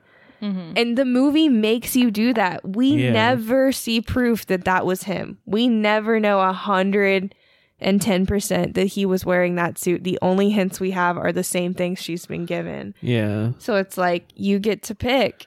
Yeah. Was she right? And I mean, I hope you picked yeah. And then She is. and then she walks out and gives a sigh of relief. And closes her eyes. The end. Wow, what a fucking awesome, great, perfect movie. It is a really good movie. I really like this movie. Yeah, it's Yep. great. Holds up too. Yeah, it really Honestly, does. Even when you know that like there's an invisible man. Hey yo, invisible man. And even though when you know like all the stuff that's gonna happen, Mm-hmm. it's still cool because like psychologically this movie works on so many different levels. And there's a lot of like theory and convention and like speculation that you can throw at it. So it's just super engaging. Yeah. I will say, like I mentioned earlier, I do have a criticism of every now and then some of the camera work's a little showy for my taste. Like, there are just, like, you remember Upgrade, right? You remember how the camera was constantly moving and those, like fixated, like, it'll fixate on its point and the camera moves, like, with a certain person's head the whole time. And if they turn away, like, the whole camera moves. They do that several times in this movie. And I'm like, yeah, I guess it works for me here, but, like, I don't know, the motions and the actions don't fit the rest of the film for me. So sometimes there was a moment where she was like looking around and panicking, and the camera does this huge crane like all the way around the room and just lands on this point over her, and all we see is her just looking around. Like, there's not like a big motion that she does to follow it, and it just looks weird to me. And every now and then he'll do stuff like that, but I will say the one time that those motions did work was that initial fight scene in the kitchen, because we were watching her get thrown around. I think that if we would have stayed still, it would have looked really corny, and we would have realized like how strange it looks to see nothing pulling something. So like, I think moving with her makes you not realize how weird that looks at like kind of an uncanny thing, you know? Yeah. So I think that works there, but just sometimes it doesn't work for me. They also did the shot for shot of Upgrade where she falls on the ground and the camera tracks with her. Yeah, like that, right? Like something like that. I was like, yeah, I guess that works for this moment, but that just doesn't feel like this movie, if that makes sense. Yeah. But I mean, it could be like his thing he does, you know, like every director has like a trademark type of thing. So like he just likes doing those. Shot of somebody on the floor. Just somebody falling, you know. But yeah, that's my one big. Everything else I can talk my way out of, like, no, I can see why. It's just sometimes those don't work for me. Yeah. I think the action scenes are really good. Both like the one in the hospital and also the one at home. Those are both really cool. Yeah. Anytime we see the suit, it's very cool. Yeah, the suit works every time. And it's also just creepy in like you're saying, like the abject of like feeling invaded, because the invisible suit, like you never know when there's someone in your space or not. And so like the whole time throughout the movie, like you do feel like an invasion of privacy.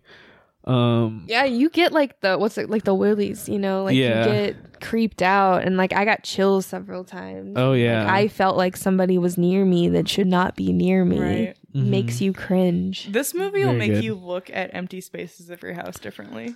Great. Do you know what my least favorite time of the night is? Every night I, brush my teeth, wash my face, nightly routine. Harish usually will beat me to bed, so I'm the last one because like maybe I'm going to pick out my outfit for tomorrow and stuff. I have to turn off the hallway light above the fucking stairs, and everything is pitch black. That's my least favorite. Every night I have to look down there. It's so scary. This is not going to make it any easier. Don't look. The Empty Man sure as hell didn't help, by the way. Oh, Because the fucking bit with the stairs. I hated that. Didn't like that. I forgot about that until you said that, and then it like gave me the chills. Every night I'm reminded. That's scary. So what would you do? That's tough. I would probably give up. Yeah. I probably would just resign myself and stay with him, honestly. Oh, you would stay? I would give up in a different way. Well, I mean, like, domestic abuse is already like a hard situation to get out of. It's horrible. And then in this one, it's extra hard because he is literally so rich. He can do anything he wants. He can control anything he wants. But like, even in like a normal like income family, like a domestic abuse situation, still like is very hard to get out of for a lot of like, women. Social influence, just straight up resources. So many people are so close to not having anything. It's that horrible. what they do have, it's hard to give up. Especially if like the woman's not allowed to work. Yeah. Doesn't have her own income, and is dependent on her husband. And also like in this situation, also she was like, she talks about how he deliberately like cut her off from all of her connections.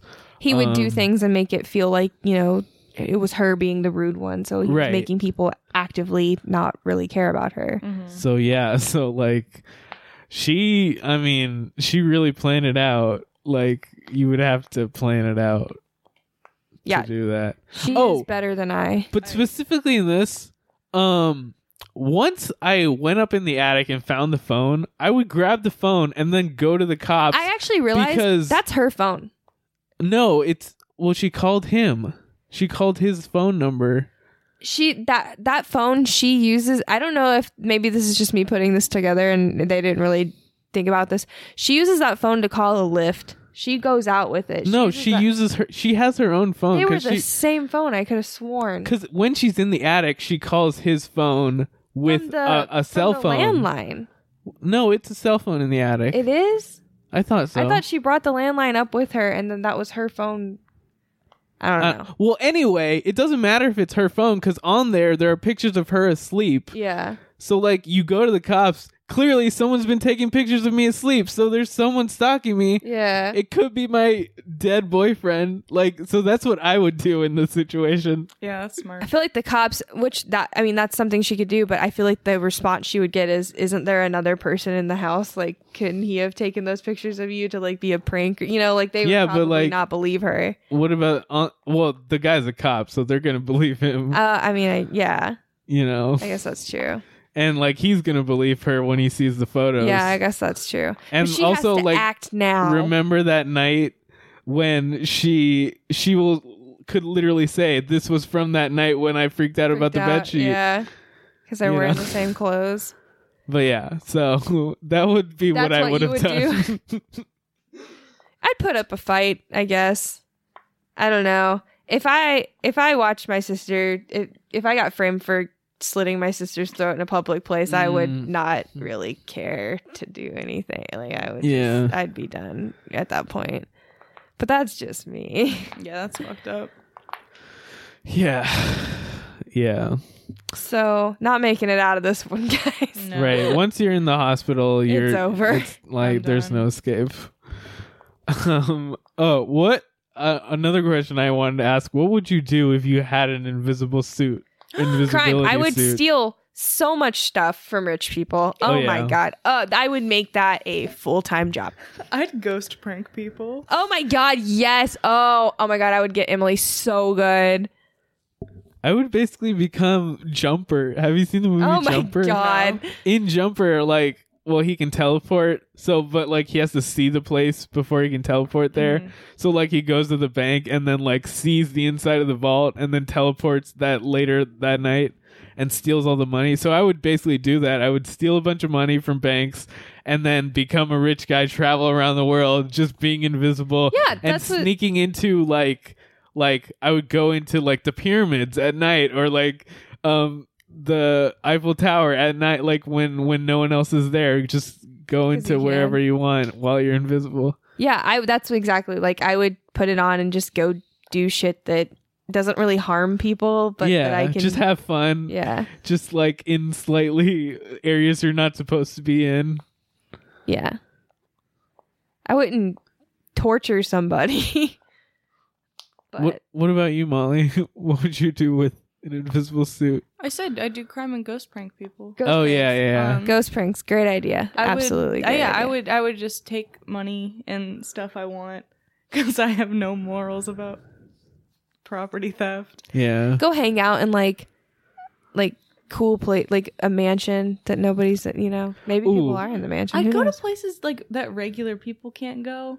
Like cool, fun places, like behind the scenes stuff. Yeah. I'd go to a lot of concerts, probably. Yeah. Oh yeah. That's a great idea. That's one of them. You wouldn't have to pay for shit. Go to a lot of museums. Go see secret stuff. I want to go see like museum archives. Archives. See secret stuff. Yeah. There's so much better things to do with an invisible suit. I would gaslight a rich person. I would gaslight Jeff Bezos or Elon Musk. Moving everything around in their house. That'd be pretty good. That would be good. That's a good prank. Yeah. That's a good prank. I like that. Good prank. Okay, so what's our next segment? Acting award? Yeah. So I mean... On this podcast, we have 3 acting awards: the Jared Padalecki Acting Award for Excellence in Acting for a performance in a good movie, the Michioka Award for a performance in kind of a so-so movie. The movie's not great, it's not bad, but it's just right in the middle. And then the Jensen accolade for You Tried Your Best in a Shitty Movie. The movie's pretty bad, but you still want to recognize an actor that like showed up, did a good job, and got the check. I'm gonna give it to Jared. I mean, Yeah. And I have to give it to Elizabeth Moss. Yep. I mean, There's fantastic. no. I mean, you can't. there's no contest here. She freaking like this movie. I think that if they had to have had her in mind for this role. You know what I mean? Like just the whole development of it. There are a few people who I think could have done this as well as Elizabeth Moss has done it. She's great. just a certain type that can bring exactly the energy, because you need like kind of a little like, you know, like she always brings that like Yeah. like she goes further than some people. You know what I mean? Like Yeah, I don't know. She's like at the wild-eyed. end of her rope. And also like in a lot of scenes she does I'm thinking about the scene in the restaurant where she's like talking to her sister. She looks like she hasn't slept in days. She like Yeah. looks so like not well. And she's so good at doing that stuff. Yeah. Yeah. Like there's just few people who do that as well as her. In some ways, she's been typecast as that a little bit. Yeah. But like, not in a bad way. She's great. She every just time. does it so well. really Like well. few people can bring that, you know. But yeah, she's getting like, of course, Yeah. Jared goes straight to that one. Villain ranking? Villain ranking, The Ooh. Invisible Man. I'm putting him number 2 Nice. underneath the Empty Man and above the American Psycho. Man moment. Man moment. Man moment. I have him as number 1. Nice. He is so scary to me. Oh my god. Like he's beating out Frankenstein's monster, like, and then Patrick Bateman's below that. But like he is like there are obviously not real monsters, but like he is that, and like to see him personified in that monster humanoid shape is like ugh. Like Yeah. oh god. I just So creepy. he scares me. I got him at a cool 2. Patrick Bateman is my one to beat. This guy came close though. I love this movie. I think across the board in terms of like having a villain whose like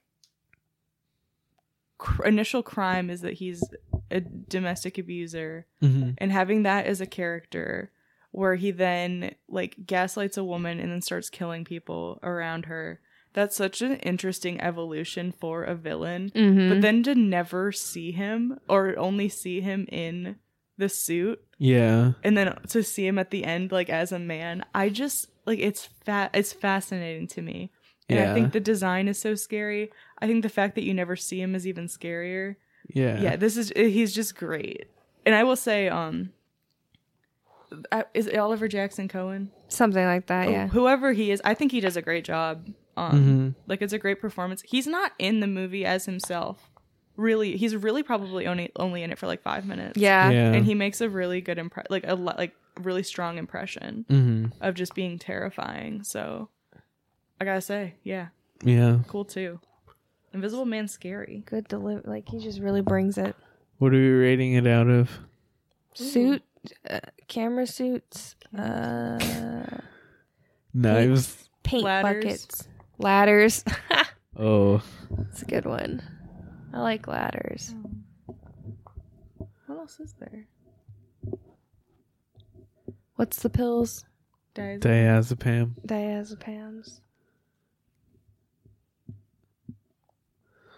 I'm good with the ladders. Ladders. Let's do ladders. What shoots? Hmm? Hey, shoots and ladders fans? No, I can start an easy 10 ladders.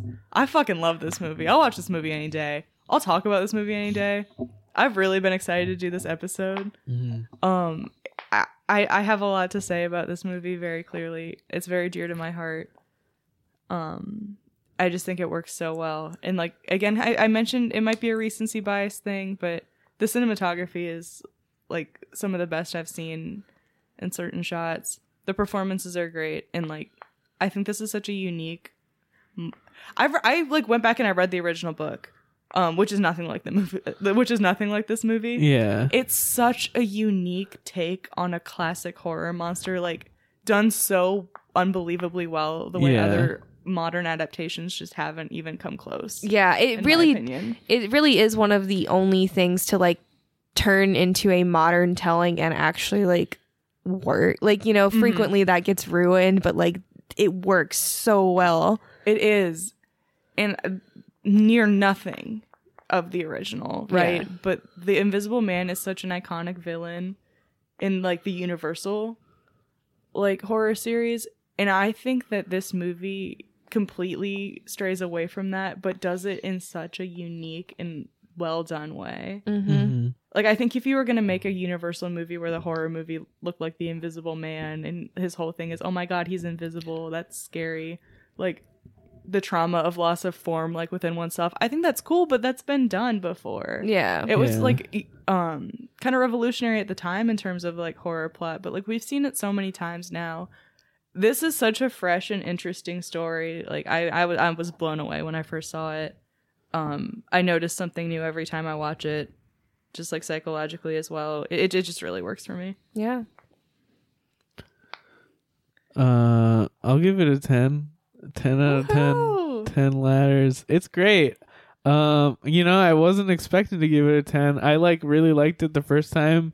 But I don't really remember a lot. But yeah, so like going into this, I was like, yeah, it was a pretty good movie, but I don't know if I love it. And then like rewatching it, it's great. Like it draws you in. It's like really scary, and the action scenes are really good, and the suit design is so cool. Like just everything about it is great. And of course, like the whole like abuse storyline is very powerful. So yeah, I love it. 10 out of 10.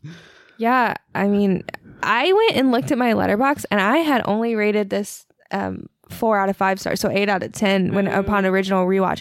But I am giving it a 10 now because upon rewatch, I don't know why I gave it anything less. I don't know if it's just because now I'm like putting more pieces together, because like I remember so heavily like not defending this movie because I didn't really meet anybody that didn't enjoy it, you know, but like analyzing it and like bringing up points and talking about it. Like I was so into talking about this movie, and like thinking back on it, I was like, that was like one of the best movies I remember. I love that movie, and like I'm shocked that I only gave it that. So like, yeah, 10 stars. It's so good. Rewatching it brings even more, and it almost makes it make more sense the more you watch it.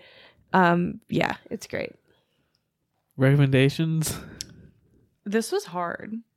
I'll let somebody else start. I have 2 that are related to the Invisible Man. One is Hollow Man. Ah, yes. Which I've seen like some of it, like parts of it on TV. So like I haven't watched the whole movie uncut. So I don't know if it's like amazing. I've heard it's like not amazing, you know. Yeah. But it is what's his name? Paul Verhoeven. Paul Verhoeven, who I like. And yeah, it's like basically an Invisible Man story with Kevin Bacon playing the Invisible Man. Nice. And the other recommendation is a book called The Visible Man. Whoa. That's not what this is about. No, you It's can't do that. It's a book by Chuck Klosterman. Oh shit. Okay. Yeah, The Visible Man. Yeah, I got it like randomly, like I was just like at a bookstore at the Book Loft, and I just like was browsing and I got it off the shelf and read it. It's a pretty good book. But like basically the story is about kind of similar to this, except it's kind of like if the main guy in this was not in a relationship.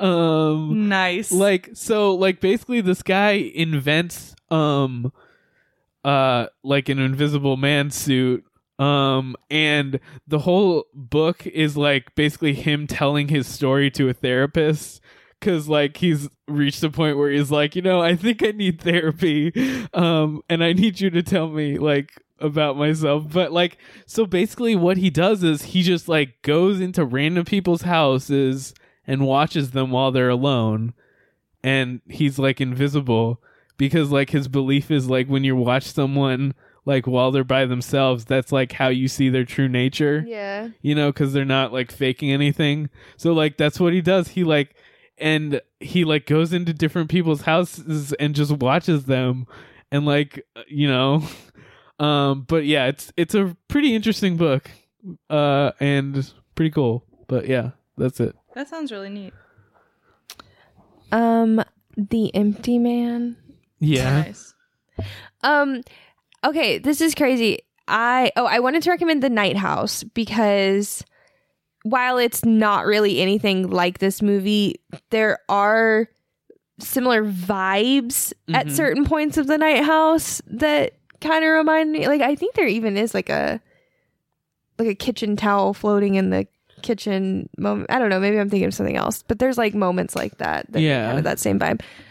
But also, okay, we can cut this if we have to. I, for the life of me, cannot remember. There is either a movie or a TV show where the opening of it, there's just a dude in someone's kitchen, like in a kitchen eating breakfast, and then he leaves and we find out that that's not his house.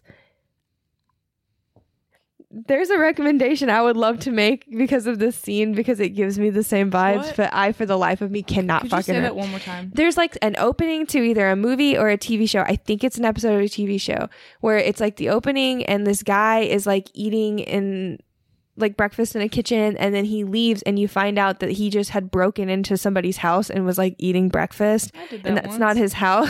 You did.